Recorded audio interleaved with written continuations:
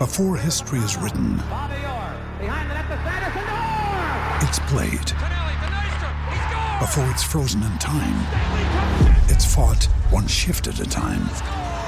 Before it's etched in silver, it's carved in ice.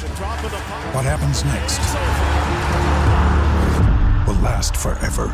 The Stanley Cup Final on ABC and ESPN Plus begins Saturday. What's up, friends? Before we hop into the show, I got to tell you about the delicious, smooth Strava Craft coffee. I have a cup of Strava Craft coffee with me right now to start this show. And if you want a cup of Strava Craft coffee, use the magical code DNVR20 to get 20% off your first purchase. And then make sure to go on to Strava Craft Coffee and subscribe, and you will save 20% off every single order. And you can have the option of getting your coffee shipped to you every 2, 3, 4, 6, or 8 weeks at that 20% off price. So make sure to check out Strava Craft Coffee. It's not only delicious coffee, but it's CBD infused, and that comes with so many benefits, including it helps relieve aches, pains, migraines, headaches, anything that's going on. Strava Craft Coffee helps ease, including the coffee jitters. So it's a great 1-2 punch, and we've got a great 1-2 punch to get you 20% off. So make sure to use DNVR20 on your first order, then subscribe and save, and you'll get 20% off every other order. All right, Mace, let's hop into the show.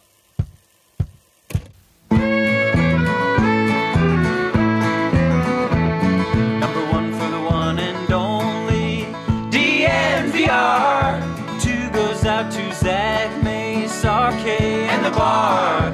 3 for Mr. B in that old trophy case. Number 4 we're still waiting for. Well, bring on the chase. Out on the field in Mile High, Broncos win is our desire. Couple with a break, brew and a friendly orange and blue to the bitter end. Come and join us at the DNVR. We are DNVR. Welcome into the DNVR Broncos podcast on this wonderful Wednesday. I'm your host, Zach Stevens, joined by my main man, Andrew Mason. And before we hop into the show, guys, what are you doing differently with your life come spring 2021? And I'm talking about the spring semester, which is just a month away. I've got a few suggestions. Check out MSU Denver online, because time and time again, the one thing that will protect you against economic downturn is an education allowing you to adapt into varying careers. Go build your toolbox at MSU Denver Online. MSU Denver Online puts a dynamic education at your fingertips without forcing you to decide between earning a degree and living your life. MSU Denver is the Colorado institution providing rigorous and affordable online programs taught by professors who bring the real world into the classroom.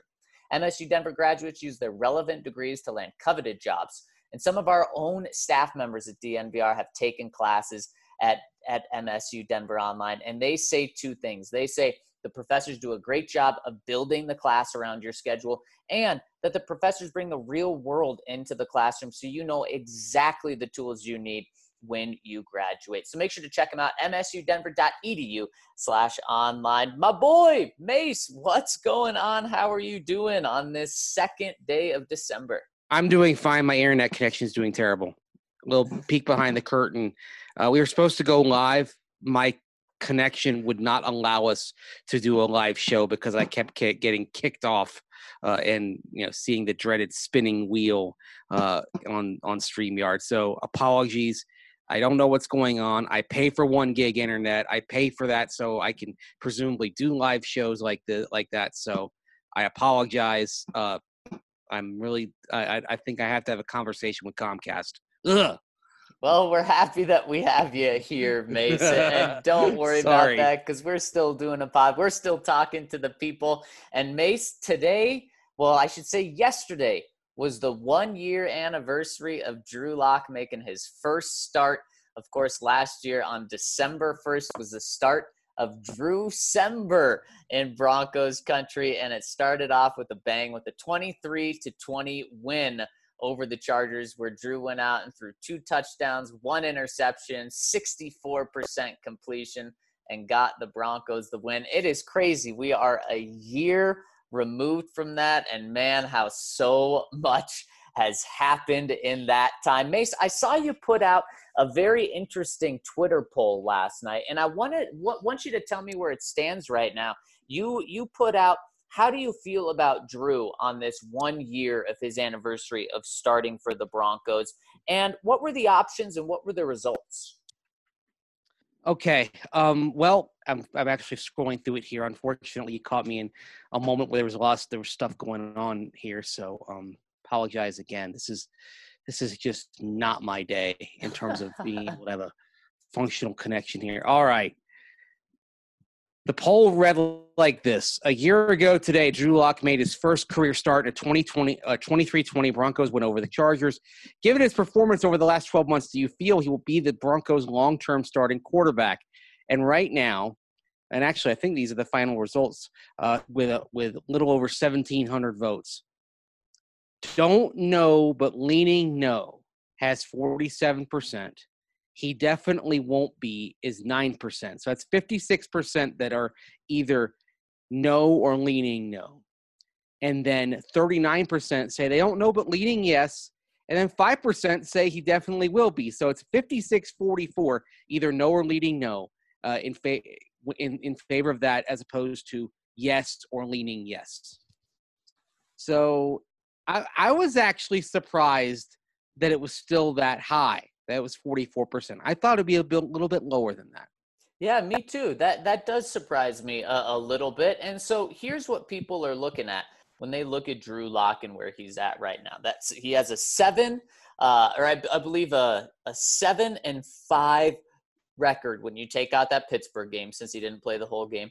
He has 58% completion, 2,700 yards, 14 touchdowns, 14 interceptions, and a 75 passer rating.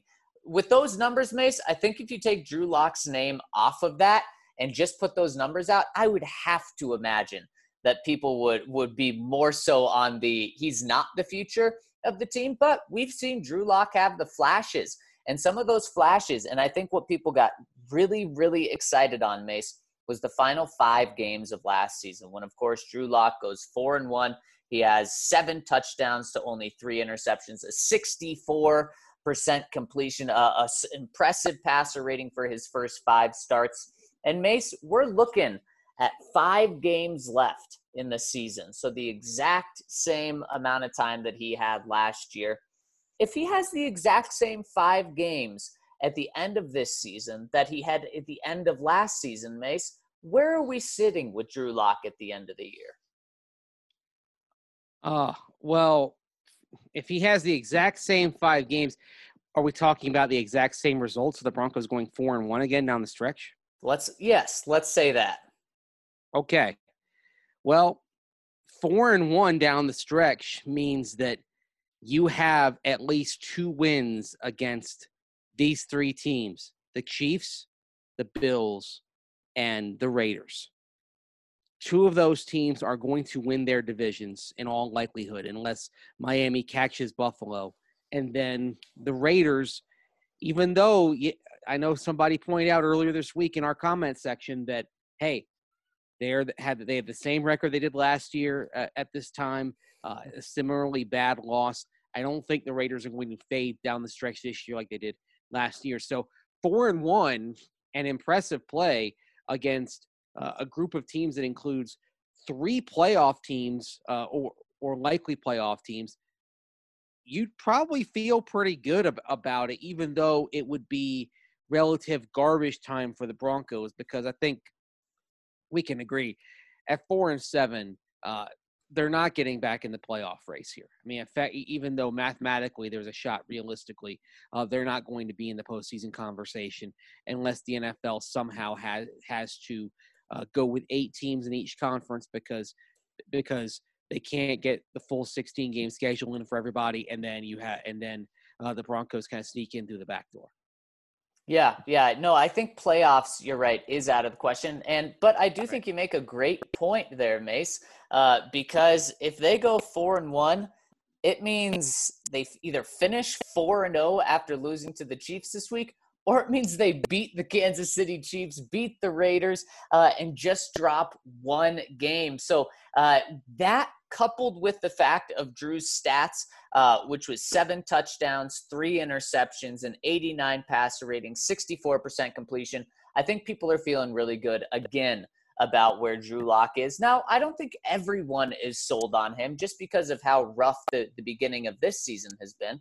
But I do think that people are comfortable with him being the guy, or maybe they bring kind of a second-tier option in, not a Sam Darnold, but more so of a veteran backup, maybe like a Ryan Fitzpatrick type, maybe not even someone that good. I do think that if Drew finishes the year the exact same way that he did last year, that he is going to be the guy going into next year. So, Mace, I have a question for you. What if he has the same stats, but he doesn't have the winning record that he did last year?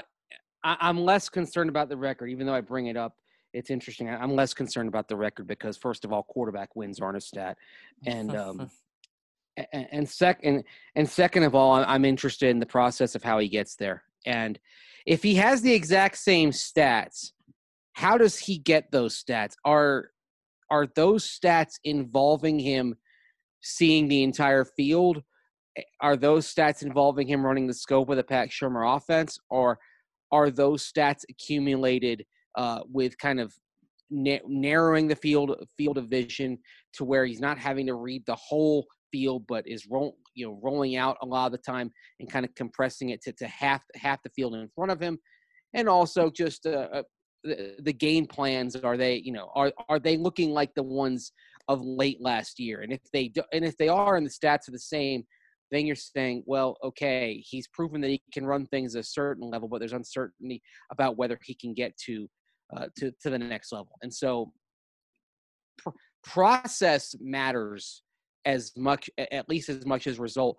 And the other thing to consider is you are facing some good teams, and that is very, very true. But you're not facing a lot of good defenses here down the stretch of this season in terms of who the Broncos are going against. I mean, for example, I think when we looked at the schedule when it came out, you looked at Buffalo, for example, and Buffalo was supposed to be a team that had a very effective defense, right? Yep. Okay. Buffalo this year is I believe they are 16th in points allowed so far this season. And that's not as good as everyone thought. Or 17th. And then in total yards allowed, they're 20th. And so, just kind of if you go through the defenses that are looming for the Broncos in terms of total yards allowed, let's start with the Chiefs. They are 18th. Carolina's 29th. Buffalo is 20th. The Los Angeles Chargers are 11th. I was surprised that they were that high. And then the Las Vegas Raiders are 21st. So you're not facing the caliber of defenses that you faced at times this season. Wow, that's a very interesting point, Mace. So honestly, Drew should have some success. But to me, Mace, what scares me about that and what it makes me think of is something that Vic Fangio preached a year ago from now, or was a false positive and not having that, not wanting to get that. And that, boy, just saying those numbers, that's what kind of goes across my mind and scares me. Yeah, the false positive. I mean, unfortunately, if Drew doesn't turn it around in the next 5 games, and there's an article that I posted on the DNVR.com that you can read if you're a subscriber, and it gets into the discrepancy on Drew Lock in his first 6 starts and compared with his last 7, and compares that to to other quarterbacks in the last decade. Like, for example, Drew Lock has the biggest drop-off in terms of passer rating in starts 1 through 6 to 7 through 13, the biggest drop-off of any quarterback in the last decade. Wow. Because he goes from where he stood after 6 games, which of course includes week 1 against the Tennessee Titans. Yep. 90.6. And since then, 63.6. And let me just read off some of the other names that dropped by at least 5 passer rating points and had ratings like Drew Lock that were between, 100.0 and 80.0. So Drew Lock roughly in the middle of that curve. So these are the other names on that list: Drew Stanton, Colin Kaepernick, Sam Darnold, Case Keenum, Trevor Siemian, your boy, Brock Osweiler, Nick Mullins, Kyle Allen, Jake Locker, Carson Wentz, and Colt McCoy. And of course, Carson Wentz is having a massive drop-off. Mace, besides Carson, were there any starters, like long-term starters on that list? Well, what's interesting is the two guys who had the best careers were Colin Kaepernick and Carson Wentz. Colin Kaepernick, though, remember, after those back-to-back seasons, 12 and 13, of leading the 49ers to the NFC Championship game, remember, he had kind of that steady decline in 14, 15, and 16. Now, was it enough to have him be out of the league based on on-field performance alone? No. But he wasn't performing at the same level in terms of efficiency, and you can go through ESPN QBR. It's probably the same thing. He wasn't at the same level that he was early in his career. And then Carson Wentz is not gradual, just falling off a cliff, although his 2019 season was not as good as his work in 2017 and in 2018. Although I don't think anybody saw the precipitous drop that he's having this year. But you wonder now, looking back, if there were some signs of an eventual decline for those quarterbacks in what happened when they went from starts 1 through 6 to starts 7 through 13, when defenses had largely adjusted to that quarterback skill set. The other name that's on that list that probably rings alarm bells is Sam Darnold. So if you trade for Sam Darnold and he's your hedge, well, you have two quarterbacks here who are in this group that clearly you don't want to be in. Right. Trending down. That's not where you want to be with your quarterback position, is it? No. Although, again, it's, the reason why you kind of focus on these starts is to say, okay, was there a sign early in these quarterbacks' careers that because they fell back so much after their first 6 starts, was there a sign that something was going to be there that eventually was going to catch up with them? Right. And that's a good point. And it seems pretty doom and gloom right now with it. But I think those numbers are very important to point out. So Mace, what does he need to show? What can he show? What could he do in these final 5 games for you to say, okay, he's the guy, at least going into next year, and the Broncos shouldn't make another move at quarterback? Okay, I think we've seen enough to where, unless he is absolutely spectacular, I'm not naming him the guy going into 2021. Now, is he your projected starter? Yes. The guy is like the multi-year answer, the franchise quarterback. And I don't think what he can do in the next 5 games is going to be enough to where I say he is my only option in 2021. Okay. So you are bringing in a hedge. And one other, and this is where we get to sort of another interesting thing, is completion percentage. And this is, of course, even though Drew Lock, he did very well in the last game. He even completed a pass against Miami. He completed a pass they didn't want to complete, of course, there at the end. But in his last 7 starts, Zach, Drew Lock's completion percentage is 54%. And so I gave him a bump and said, okay, what if his drop rate is normal? That would only take him to 55.6%. So in the last decade, let me name you the quarterbacks who were below 56% in completion percentage in starts 7 through 13. Tim Tebow, Geno Smith, Drew Stanton, Jake Locker, Blake Bortles, Drew Lock, of course, Blaine Gabbert, Colt McCoy, Josh Rosen, Ryan Tannehill, John Skelton, and DeShone Kizer. There's only one success story in there, and that is Ryan Tannehill. Yeah. So can he have the arc of Ryan Tannehill? Well, and that's that I think is the question here. And Tannehill started to figure things out. And what's interesting with Tannehill is that, kind of like Drew Lock, good tools, good athleticism, but certainly not a polished quarterback. And it did take him quite a while to get going. But at the same time, maybe you want to see some indications that Drew Lock can have the long-term Ryan Tannehill arc. Right. Yeah. And that's a really good point, Mason. And so the numbers aren't very good for Drew, but and pretty much any way you look at the numbers, there's typically one or two cases that give you hope, like a Josh Allen. You know, he had a similar start to his career as Drew. He turned it around. Pretty much anyone else did not. Ryan Tannehill, he turned it around and obviously is now a franchise quarterback for the Titans. So Drew can do it. And Mace, for him to be the guy and the only guy, I agree with you. It's going to be very difficult for him to completely have the Broncos forget about the first half of this season. He would have to do something like we talked about, go 4-1, but the wins be totally on his back. But otherwise, Mace, I think you're right. I do think that there's a hedge here. And so my question to you is, what does he need to do to just be part of the quarterback group next year? Because I think we both agree if the Broncos go out and they trade for Matthew Stafford, Drew Lock's time as the starter, having a chance, is done. If they go make a move like that, then the Broncos are clearly going in a different direction. Or if they draft a quarterback in the first round, they're going a different direction from Drew. So what does he need to do these final 5 games to prevent that sort of drastic measure?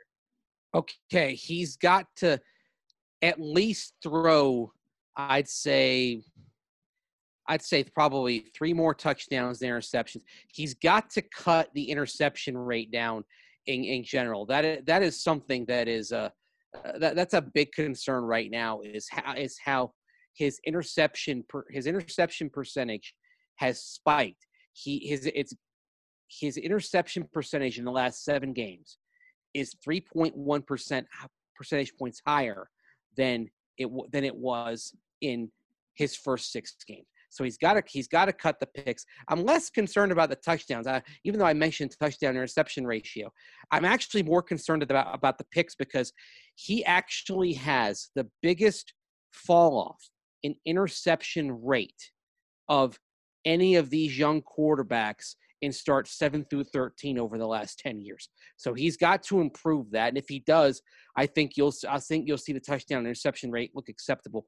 And I want to see over the next 5 games, I want to see him north of 60% in terms of completions, because I know people focus on the drops, and that's why I incorporated the drop rate into his completion percentage when I was doing that evaluation of the last 7 starts, because you say, okay, if he has an average amount of drops, he still has an unacceptable completion percentage. The accuracy isn't there, so he's got to step into his throws. He can't have as many back foot throws, and he's got to be more settled. Take what's there. If he does, I think you'll see him nudge that completion percentage back over 60%, which it's not great, but it's the baseline. If he can't hit the baseline over the next 5 games, Zach, then I think you really do have to go in a different direction. Well, especially against these defenses, how they're not very good defenses, and how you're playing some good offenses. So I think that at times you're going to be seeing some prevent defenses, which should really help with those numbers. And Mason, I agree with you. The baseline, what he has to absolutely do in these last 5 games is at least 60% completion. And I do think he needs to be at a 2-to-1 touchdown to interception ratio. If he's at like 5 touchdowns and 4 picks, that's not going to be enough to forget what happened at the beginning of this season. And then I think that, a big John Elway will at least explore a big time move. Now, if he can't hit on a big time move, then we will see a hedge brought in. And I think it will be a fairly sizable hedge that's brought in. So the bar, Drew doesn't even have to do what he did last year. I think if he does what he did last year at the final with 7 touchdowns, 3 interceptions, 64% completion, then I think he's coming back. But I think the Broncos are also bringing someone back. And I think we are at the point, Mace, where he would have to be spectacular for the Broncos to say, okay, we're not making any moves. We're riding Brett Rippon and Drew Lock these final 5 games. I agree 100%. Going into next year, I'm sorry. Yeah, I agree 100% with you, Zach. I mean, it's got to be spectacular, and the question is, does he have spectacular in him? And that's why when we talk about spectacular, you don't want to get into quarterback wins, but the results do matter, because if he has some big numbers, but they're coming in garbage time, they're coming let's say that let's say that his most productive game over the next 5 is against the Chargers, and the Chargers get ahead, and it feels a lot and looks a lot like the game that they played on November the 1st. So it's Chargers in prevent and dropping 7, dropping them back from the line of scrimmage, and then not getting much of a pass rush, because it wasn't just the dropping 7. It was also not having Joey Bosa out there for a good chunk of the second half after a concussion. So this is why process does matter, even though there are some numbers that you want to see him hit. Process is going to be at least as important, because it is possible that we could see numbers that do, like you said earlier, reflect that false positive. Right, and that's what you don't want. And Mesa, I think I speak for all of Broncos country. The best thing is for Drew Lock to come out and play spectacular. Throw 10 touchdowns and 1 interception, throw for 68% completion, throw for 250 yards per game. That would do it. But we are at the point where, man, the sample size is just getting so low, and it's such a bummer that he wasn't out there last week, because every game is important. So obviously that's the story these last 5 games, and boy, does it come with a big test on Sunday Night Football this week. But Mace, before we get to the comment section, want to get the DraftKings pick of the weekend right here. And man, I am on a heater. I've won 7 straight. Well, actually last week I kind of pushed, because I'm still waiting on the Steelers game, which of course is this afternoon. But I haven't lost in nearly 2 months with my pick of the week.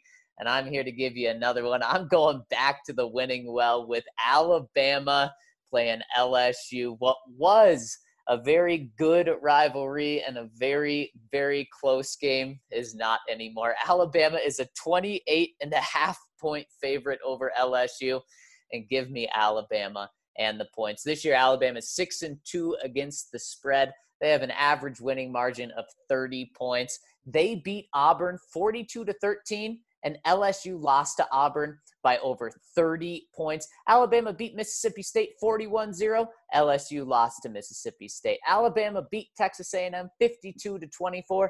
LSU lost to A&M by 13. So I don't think this is going to be close. Nick Saban is going to be back, I believe, and it is going to be rolling. The Tide are going to roll all over LSU. Give me Alabama at the 28.5. Well, believe it or not, Zach, I'm going to a well that let me down last time, and that was picking Wisconsin over Northwestern. That did not work out, but you've got Wisconsin playing against Indiana in Madison on Saturday. And, of course, the big news and the sad news for the Indiana Hoosiers, who've had one of the most fun seasons in this dreary college football campaign to date, was losing Michael Penix Jr., their quarterback, to a torn ACL. Of course, he had that dramatic run to the pylon early in the season to finish off what was then an upset at Penn State. Doesn't look like an upset in retrospect. So Indiana's going into Madison without their spiritual leader, without their quarterback. Don't like their chances in this game. Even though Wisconsin is giving 14.5 points to the Hoosiers, I'm taking Wisconsin to cover.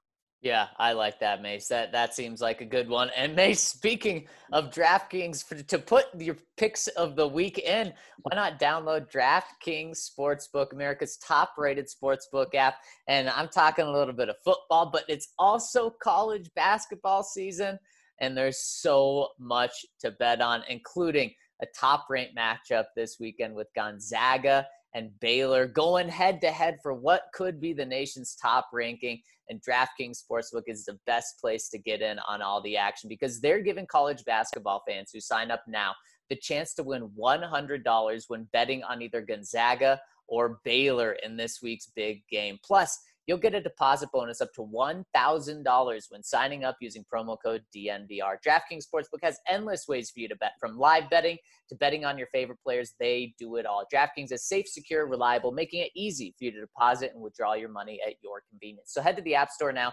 download the top-rated DraftKings Sportsbook app now, and use promo code DNVR when you sign up for your shot to turn $1 into $100 when betting on either Gonzaga or Baylor to win.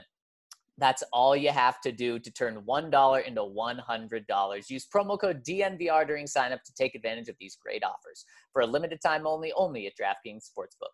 Must be 21 or older, Colorado only. Bonus comprised of a first deposit bonus. Deposit bonus requires 25 times playthrough. Restrictions apply. See DraftKings.com/sportsbook for details. Gambling problem? Call 1-800-522-4700.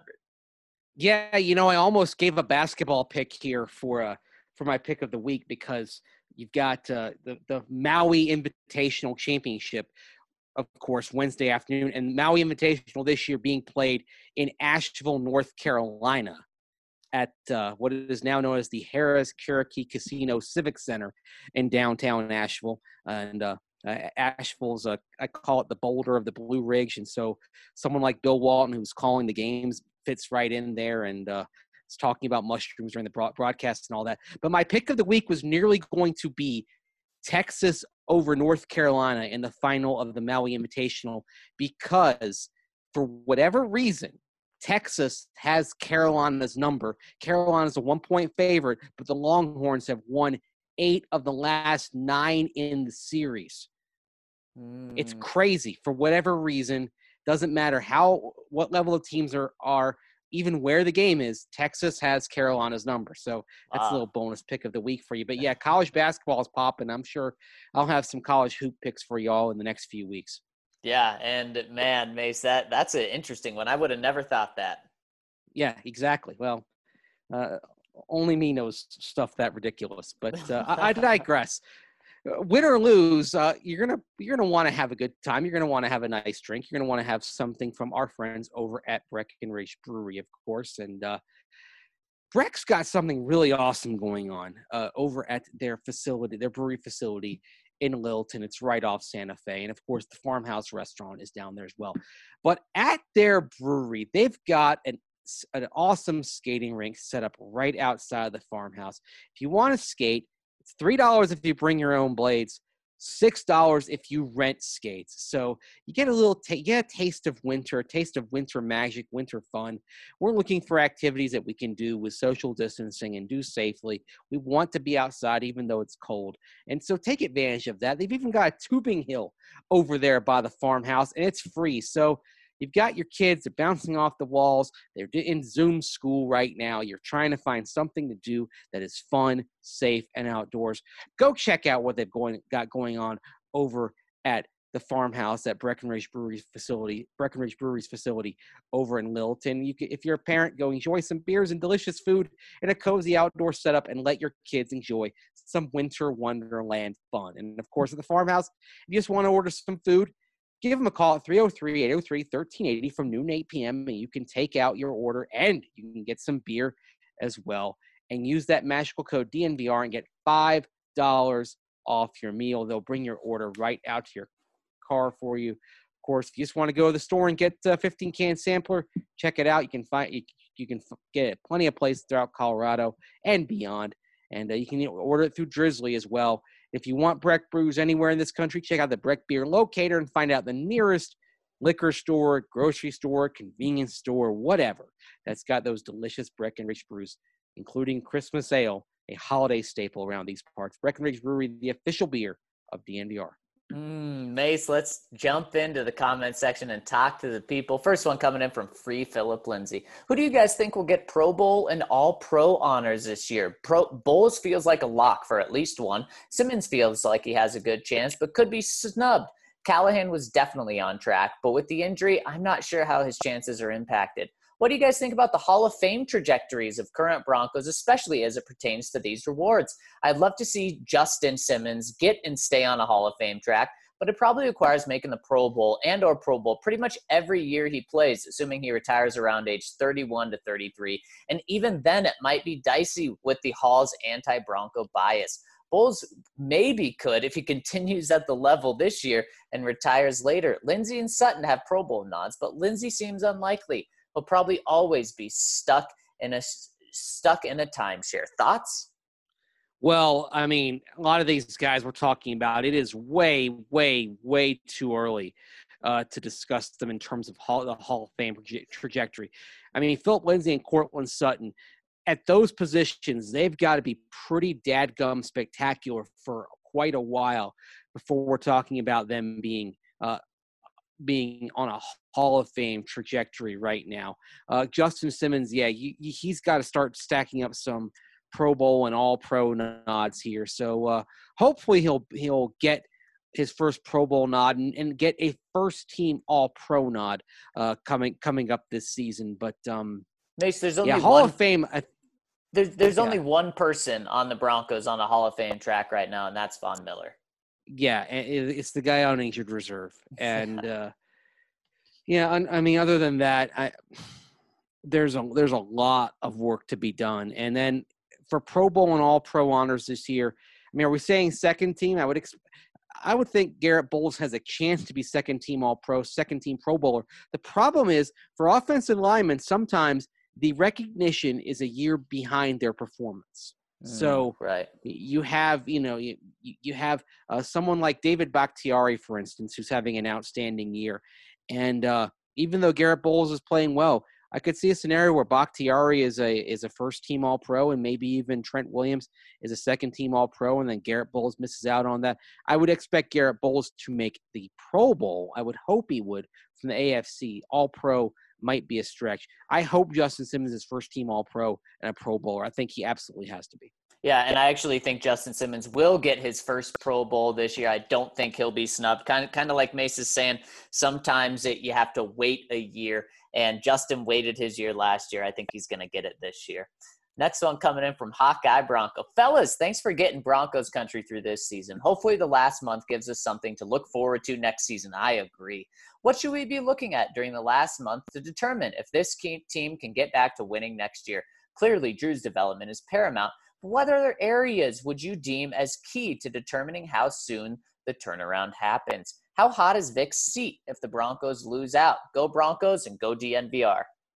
Well, because you're going to get so many guys back next year, presumably, like Cortland Sutton, if you get the contract thing resolved, like Von Miller at outside linebacker, you've seen progress from Jerry Jeudy, for example. You hope you see progress from Lloyd Cushenberry, but I think because of what you're getting back from injured reserve next year potentially, it's all about Drew Lock. That's the variable. That's the question here. Yeah, it's all about Drew Lock. Something else I'd like to see is the interior of the offensive line improve from Dalton Reisner, Lloyd Cushenberry, and Graham Glasgow. I'd like to see those guys step up. And then if they do and they show that over the final 5 games, then we're talking about the Broncos having a really good offensive line going into next year on top of what you hope is a good quarterback situation as well. Yeah. Now, the other part of the question, how hot is Vic's seat if the Broncos lose out? If the Broncos lose out, I think they'll have to make a change. Yeah, at 4-12, I agree with you, Mace. Yeah, unfortunately, 4-12, and it would also mean ending the season on a 6-game losing streak, ending the season going 1-8 in your last 9. I think that would lead to a change. I think the most likely outcome is that the Broncos do win a game or 2 here the rest of the way and finish, I'd say 2 games, and I think they'll finish 6-10. And then you do see some staff changes, but not in the big share. Yep, I agree. I totally agree. Next one from Onion Booty Bronco. There's been much talk about bottoms recently, albeit rocky ones, so I thought I'd chime in. What are the Broncos' top 5 rock bottom moments of the 21st century? Love, Onion Booty.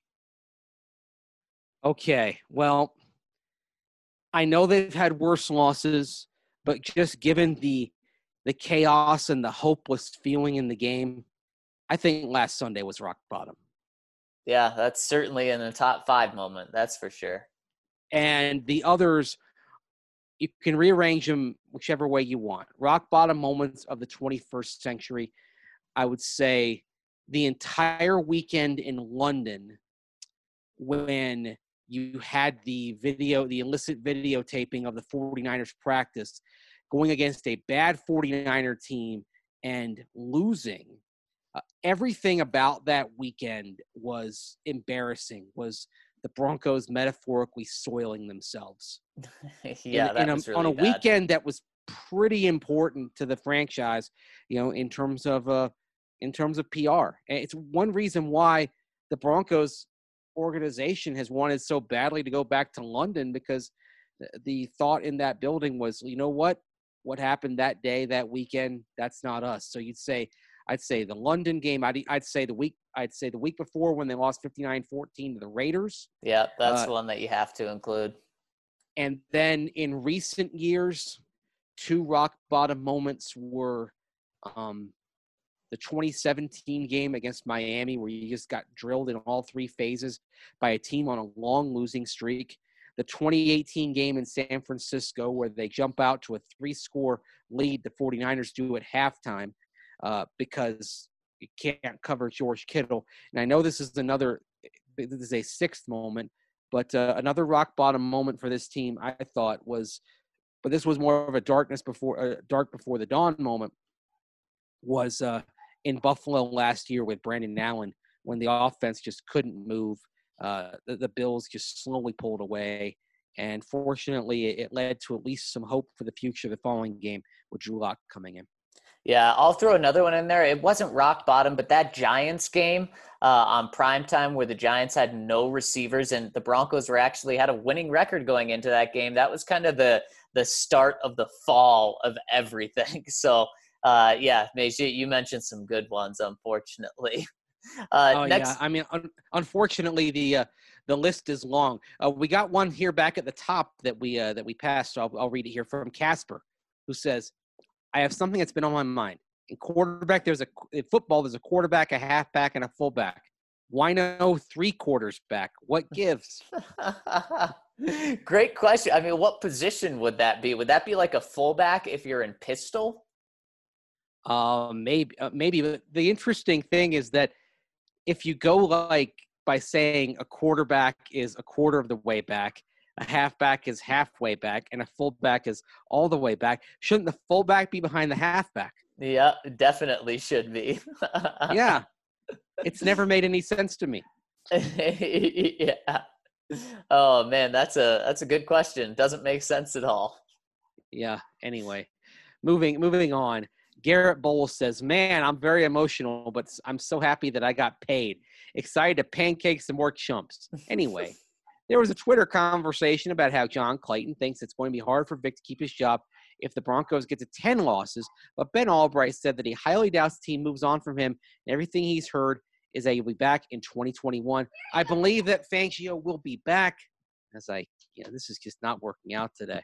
I believe that Fangio will be back, but what happens that he would get fired? I think we touched on it. If the Broncos lose out, I don't believe Vic will be back. Mace, what about? I agree with you. If it's 6-10, I think he's back. It means they went 2-3 down the stretch. But what if they go 1-4 and the Broncos finish at 5-11? I think he's back, but I think there are some significant changes. And I would say, for example, I think we all know and all suspect that Tom McMahon's seat is warm right now. Oh, it's hot. Yeah. The things that we've seen. If they go 1-4 down the stretch, and I know this is going to make everyone just say, oh, God, or screw this, potentially, because you were talking about more change. But if they go 1-4 down the stretch, I think you might see a new offensive coordinator. Oh, wow. Yeah. Yeah. So there's 2 Shermers in the building now. You're saying there's going to be none if they go 1-4. Yeah, at that point it might be like, okay, we got to mash some buttons here to try to figure this thing out. Mason, and I agree with you. John Elway is going to give Vic Fangio every single benefit of the doubt, and he is going to take this season into account. Last week, John Elway talked to Phil Milani and told him that Vic is doing a tremendous job. So just think about that. John, with all the circumstances, with 6 games left, says Vic is doing a tremendous job. Now, I know some big things happened last week that could affect that, but I think things would really have to fall off the rails for John to completely flip and say we're going in a different direction. He wants to keep Vic for a 3rd season. Yeah, and the other thing that's just looming over this whole thing is ownership and the future direction of the Broncos. I mean, if you did make a change, and again, I think it would take something extreme. I think personally, if the Broncos go 1-4 the rest of the way and go 5-11, I think Vic Fangio is still back. But if they decide, okay, 5-11 is the point at which we say we're going in another direction, who's taking this job? Realistically, with a GM who's in the last year of his contract, the ownership situation still hazy.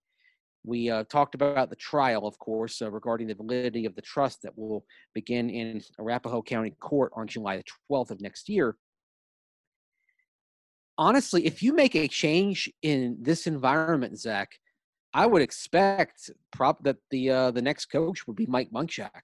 Yeah. Because I don't know that you would do better on the market. And look, Mike Munchak has done an excellent job, and he's been a head coach, and that's the only thing I could see. If the Broncos do make a change, I think Munchak would be the favorite to get the job. Yeah, I'm right there with you, Mace.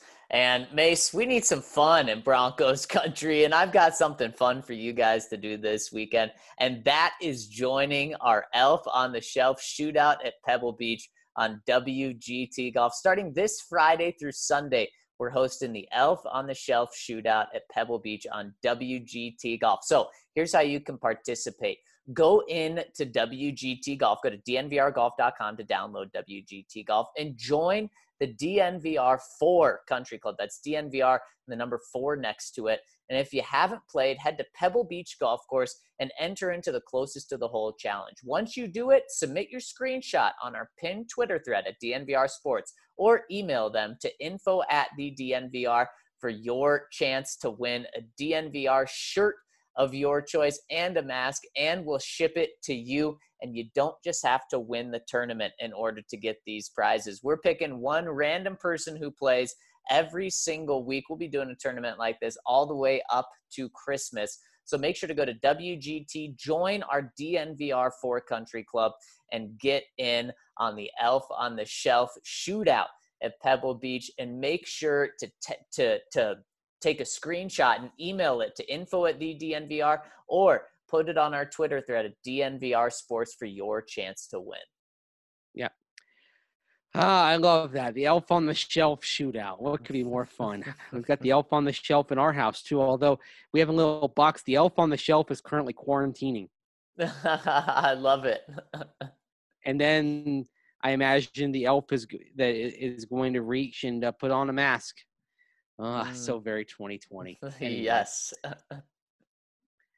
Well, 2020 or any year, you want to make sure you have good, clean teeth. And there's no better place to take care of your teeth than at Green Mountain Dental Group in Lakewood, a family-owned dentist. And, of course, they always want you to know the best damn family-owned dentist in the metro area. They love Colorado sports. We've had some of our listeners switch over to Green Mountain Dental over the years and make them their permanent family dentists, and they have all reached out and let us know how great their experience was, and they thank us for leading them to such a wonderful practice. Our sales director, Lindsay, had her wisdom teeth removed at Green Mountain Dental, said it was literally the best dental experience of her life. If you schedule a cleaning, x-ray, and exam, you'll get a free Sonicare toothbrush. So if you go there, tag us and them when you go and let them know how the DNVR community can support its biggest supporters. They'll treat you like family. They show us love, show them some love. So check out Green Mountain Dental Group, only 15 minutes from downtown Denver. And, of course, they always want you to know that the first step to good health is by taking care of your mouth. All right, Mace, a little speed round of questions coming at you from 49th State Bronco. Guys, it's been a long time since I've commented, but the Bulls situation really got me thinking. Haven't finished today's pod, so forgive me if I'm repeating thoughts already shared. I think there's a good lesson in Gumball's effective trajectory. This man was the worst tackle since dinosaurs roamed the earth just 1 year ago. With some perseverance and patience on the part of the Broncos and hard work on his part, he has developed into the player we have now. Don't get me wrong. I'd be lying if I said I wasn't a little nervous about the signing, and he still has a long way to go to prove he can keep this up. But there is no denying that he has grown, learned from mistakes, and come out from the other end better for it. We should look at Locke and the rest of our young offense through the same lens and be patient. There's no guarantee that it will work out as well as Bowles. But if we kept cutting bait when we don't get instant success, we are doomed to keep repeating the last 4 years. We are pretty low right now, but I look around the league and we aren't even close to rock bottom. And oh yeah, I still think Alaska water is better than Denver water. I want a recount. Well, no offense to Denver water, but I would hope Alaska water would be better than Denver water. Just because of it's sparsely populated. You'd think it'd be fresher up there. Ryan and I a couple of years ago did a blind taste test on Alaska water that was sent to us from our guy, and the blind taste test revealed that Denver water was better. Okay, is that a fair comparison though? Because Alaska water was shipped. Maybe, who knows? Maybe the shipping process ruined it. You got Denver water right from the tap, right? Yep, exactly. Got it from the tap. Okay, yeah. So I'm not quite sure about that. I wouldn't say I call for a recount. I'm just saying that I look at the results a little bit askance. Wow, and there we go. Good points. 49th Bronco on patience for the offense. The problem is Garrett Bowles and this revival in year 4. This is the exception to the rule. Guys, if they usually start off heading in a direction, more often than not, they're not going to have a dramatic turnaround like Garrett Bowles. So, if Drew Lock can't really get it going over the next 5 games, I don't think they should just simply stick with him without having some other viable option waiting in the bullpen, so to speak, because as we mentioned earlier in this podcast, the trend lines for quarterbacks who were headed in similar directions, they're not in Drew Lock's favor. Yeah, no, they're not. And you're not going to wait 3 years for a quarterback to develop anymore. That may have happened in the past, but that's just not 2020. And also with Bowles, they saw flashes of it. And so they would have to see consistent flashes from Drew in order to be able to stick with him. Next one from Dan Burke. Hey, guys, who do you think is in a better position moving forward, the Eagles or the Broncos? Both teams have fallen from grace since their Super Bowl wins, but putting my Broncos fandom aside, I'd say the Broncos are in better shape. They have a better overall roster, including a much better young core, and aren't tied financially to their underperforming quarterback, aren't in cap hell moving forward, and there isn't a visible power structure between their coaching staff and front office. It was funny that Ian Rappaport, who's friends with Howie Roseman, reported that Jalen Hurts was going to play significant snaps for Seattle, and then Doug refused to play him outside of one pass. A couple things the Eagles have in their favor are being in a weak division moving forward and having ownership in their favor. What do y'all think? Also, shout out Will Parks. Bring him back. I agree on Will Parks. Bring him back. 100%. Me too. That should be an easy move for a lot of reasons. That being said, you said at the end that the Eagles have a weak division moving forward and ownership. And those two things basically trump all the rest of it for me, to where, yeah, the Broncos probably have a better young core, even though there are questions about the quarterback. But I'm taking the Eagles situation all day. Yeah. That is tough. In terms of an owner, a full organization, yeah, you probably do take the Eagles because of what you said, Mace. But in terms of the team, boy, not being stuck to a young, struggling quarterback is big. So I would take the Broncos players, but the Eagles organization. Right. Now, of course, that's where if the team gets sold or stays with the Bolins, but passes to Brittany Bolin, and whether it's Brittany Bolin or a new owner, if they have a quality situation there, then definitely the scales tip toward the Broncos, even though they're in the same division with Patrick Mahomes. Yeah. So exactly. there's a lot to that. Orange and Blue Aussie. hoping that Drew can pull some late season magic, but not holding much faith. If he's not the guy, we must get a top 10 pick and might have to move up to secure our next starter. We can take some retread again. Flacco versus 2 isn't going to work.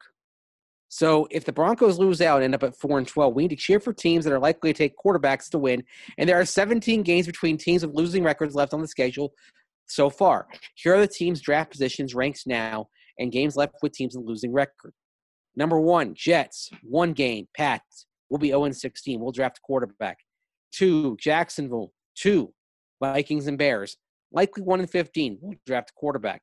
Bengals, 2 games. No need for a quarterback. 4, Dallas, 4 games. No need for a quarterback unless Jerry is nuts and doesn't pay Dak. He is nuts, though. 5, Chargers, 3 games. No need for a quarterback. 6, Eagles, 2 games. Drafted Jalen Hurts and paying huge to Carson Wentz. No QB drafted. 7, Carolina, 2 games. Unlikely to draft quarterback, but possible. 8, Washington. They have 3 games against the Eagles, Panthers, and 49ers. They will draft a quarterback. 9, Detroit, 2 games. May draft a quarterback, but unlikely. $19 million in dead money if Stafford is traded. 10, Atlanta, 1 game against the Chargers. Unlikely to draft a quarterback, $49 million in dead money if Ryan is traded. 11, Houston. Miami belongs to that. Miami has that pick via trade. No quarterback needed. 12, Denver. Ends up in the 5 to 8 range and might consider trading to 3 or 4 to lock in Zach Wilson. With a win, we have no chance at Wilson. Then it's Lance or no quarterback unless a trade down. With 2 wins, maybe Lance or Trask. With 5 wins, Broncos make playoffs, upset the Chiefs, Steelers, and win the Super Bowl with Kendall Hinton as MVP with 4 touchdowns and 200 yards receiving and a passing touchdown. Well, put your money on that right now because that'll get good odds. It just probably won't likely cash out for you. And that's a very good exercise to see. Just there are a lot of places to be able to trade up in the draft if you want that third quarterback. There are, and I would say this. If you've decided that Zach Wilson is the guy, whether you're picking 8th or picking 12th or 10th, then I think you need to talk about going up to 3 or 4 to make sure that you get him. Now, think of it, even though it didn't work out, what the Jets did to try to guarantee themselves Sam Darnold. They made a preemptive strike. So if the Broncos love Zach Wilson and decide he's going to be their guy, the Broncos need to make a preemptive strike, even though it may feel like an overpay. Yeah, he's got a winning name, I'll tell you that. Oh, but he doesn't spell it the same way as you. Yeah, he has the H on the end. Yeah, he spells it wrong, unfortunately. That's a bummer. Zach Wilson. Nobody's perfect. Von Miller's Chicken Farm. Howdy, gents. Piggybacking off your comments about Drew playing well this week, if he pulls out the upset and plays well, 60+% completion, 3 touchdowns, 1 interception, does that give him the benefit of the doubt going into next season if he plays well enough down the stretch? Thanks for the pod, as always. Well, Von Miller's Chicken Farm, I'm sure you really enjoyed the first segment. But yeah, I mean, if he beats the Chiefs this week, 3 touchdowns, 1 pick, and then continues that play, 3 touchdowns, 1 pick over the final 4 games, the Broncos probably do go 4-1. Then that is the sort of spectacular that I'm talking about, where he is the guy going into next year. Just the odds of that happening are incredibly slim, in my opinion. I would agree on that. But yeah, if it turns around, probably starts in going back to his hometown in Kansas City and having a big game that stuns everybody. Yellow Mustard, how's it going, guys? I'm happy to say Garrett Bowles' performance and contract extension finally forced me to stop calling him by his nickname. From here on out, he is the GB Zone. You guys have been pretty adamant over the past few years, as have I, that the Broncos should have taken Ryan Ramczyk over the GB Zone that draft. I wonder if his performance this season has done enough to completely turn that statement on its head, or if you still have more faith in Ramczyk. Well, I mean, when we talk about it like this with the big sample size, yeah, I mean, if someone were to say you get one of these guys moving forward, I'm taking Ryan Ramczyk because he's been way more consistent. But I still stick with what we said yesterday, Mace, in terms of that the Broncos could have got a really good deal on this Bulls contract. They could have. But that being said, if it's one or the other, one reason why I'm going with Ryan Ramczyk beyond the fact that he's been consistent is that he's 2 years younger than Garrett Bowles. Yeah, and that's hard to ignore, that's for sure. So you're going to get 2 more years of prime play. Broncos Girl 723. Hey, y'all. Long time since I checked in. Yeah, we missed you. But I couldn't resist after the Santa Maria tri-tip talk. Say that 10 times fast. No, thank you. That is where I was at when I left California. It's been a long time, 10 years. But McClinton's in Arroyo Grande or Joco's or Oroqueo or Joco's were always my favorites. Taking into consideration they make it through COVID. Still haven't had a cigarette. Been 16 months. Right on. Nothing Broncos related. Anything I have to say would include sentence-enhancing words, not for the pod. Love you, fam. Stay safe and healthy. So happy you checked in, Broncos Girl. Yeah, good to hear from you. And you know what? I think there are a lot of sentencing-enhancing words, expletives that could be used to describe the Broncos in the recent years. I can't blame you. Yeah. DK. My boys. Yesterday, you guys asked if my name was DK because of DK Metcalf. And while DK is a beast, I just so happen to have the same initials and live in the same area.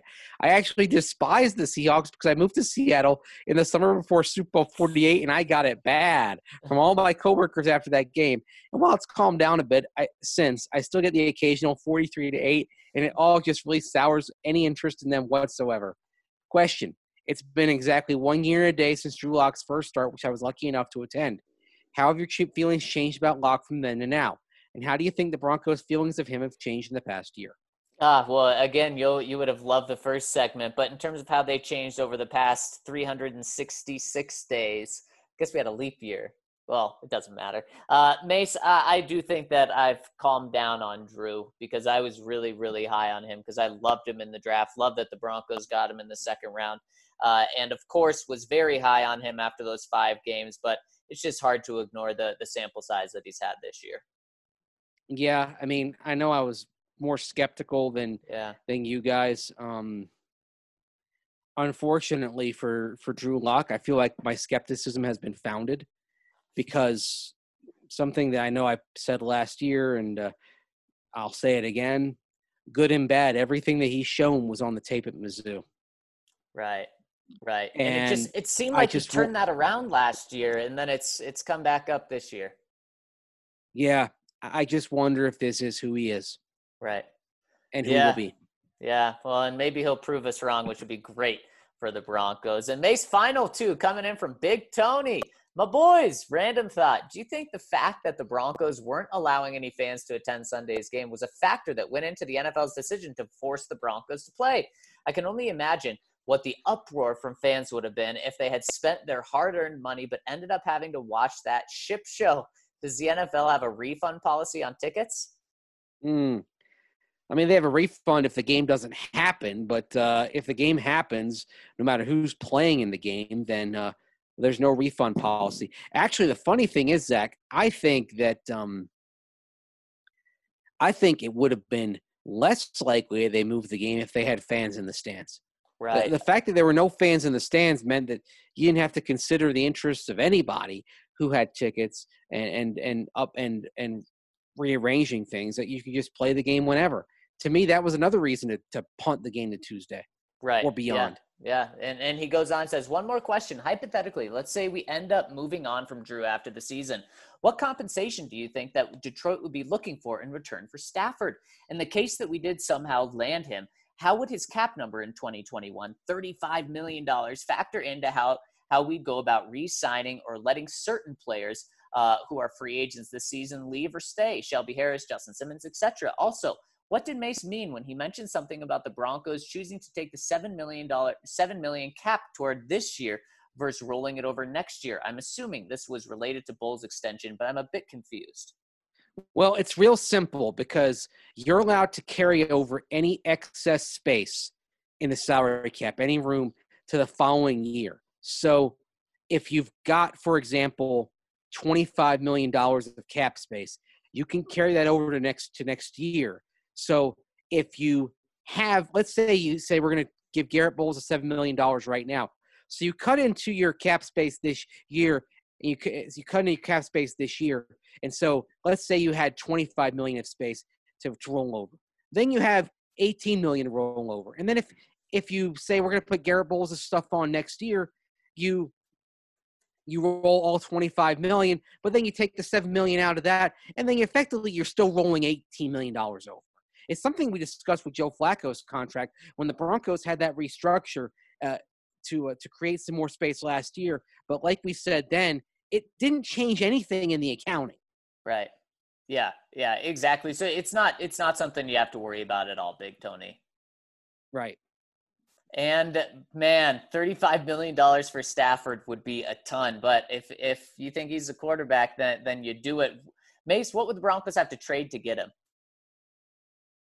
At least a first-round pick. And actually, I mean, Stafford's going to year 13, but he ought to have another 4 to 6 good years in him, given how quarterbacks age and how they can remain productive well into their late 30s and even into their early 40s. So I would say with Matthew Stafford, it's a one and a significant player.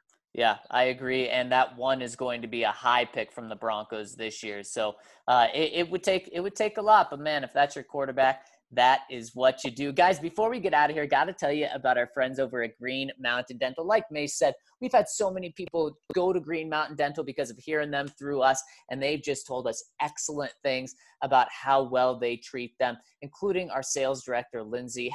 She had her wisdom teeth removed this year, said it was the best dental experience of her life, and the dentist even followed up with her a few days after to make sure she was doing okay, because that's what families do. And over at Green Mountain Dental, they are a family. And when you schedule a cleaning, x-ray, and exam, you'll receive a free Sonicare toothbrush from Green Mountain Dental. It doesn't get any better than that. You can go talk sports with them, as they're extreme Colorado sports fans, and they've been part of the DNVR family for years and years, going back to the BSN days. So make sure to check them out. They're only a 15-minute drive from downtown Denver. And of course, make sure to schedule that cleaning, x-ray, and exam to receive that free Sonicare toothbrush. Well, that'll do it for us today. Mace, thank you so much for rolling with me today. Loved our conversation today. And of course, love talking to all of you guys. We'll be back tomorrow on the DNVR Broncos podcast to get into the Kansas City Chiefs and how the Broncos can pull off the huge upset on national TV on Sunday Night Football this week. But hey, enjoy some Wednesday afternoon football today. We'll be back with you on the DNVR Broncos podcast tomorrow.